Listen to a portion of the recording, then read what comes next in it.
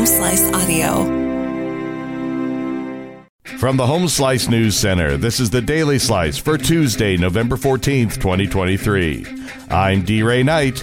This is what's going on.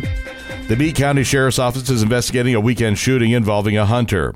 Sheriff Pat West says approximately 2:30 p.m. on Sunday, the Sheriff's Office responded to an area north of Red Owl for a report of a hunter who had been shot. Deputies arrived and found a man who had been shot one time while he was walking through a field. The man, who was pronounced dead at the scene, was identified as 30-year-old Dylan Evans of Piedmont.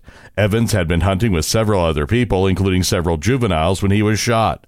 The Meade County Sheriff's Office says it's an ongoing investigation, but at the moment, it appears to be accidental. The state of South Dakota spent or obligated nearly all of the roughly $1 billion it received from a President Biden pandemic relief package. 20% of the money has already been spent. About 70% has been committed to a state agency, contracts, or grants, but has not been spent. Jim Terwilliger, head of the state's Bureau of Finance and Management, told a joint committee on appropriations Monday that the governor will present a plan to spend the remaining 10% next month. The American Rescue Plan requires the state to commit the money by the end of 2024. The money must be spent by the end of 2026.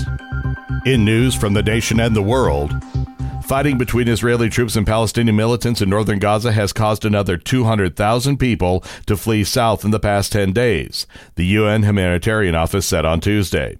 The Humanitarian Office, known as OCHA, said only one hospital in the north is capable of treating patients.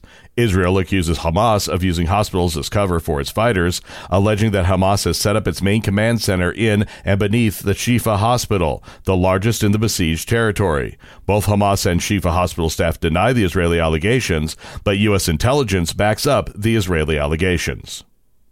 Inflation in the United States likely remained high last month, a trend that, if sustained, could raise concerns at the Federal Reserve, which is considering whether to raise interest rates again. Still, cheaper gas might have slowed a broad measure of overall inflation in October. Excluding volatile food and energy prices, core inflation is forecast to have risen 0.3% from September to October for the third straight month. Monthly increases at that pace would be too high to meet the Fed's 2% annual inflation target.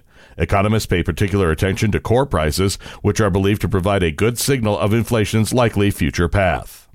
The last time Congress tried to fund the government to prevent a federal shutdown, it cost House Speaker Kevin McCarthy his job. This time, new Speaker Mike Johnson appears on track for a better outcome. Today, the House is expected to vote on another stopgap package to keep the government running. If approved, the Senate would act next ahead of Friday's shutdown deadline.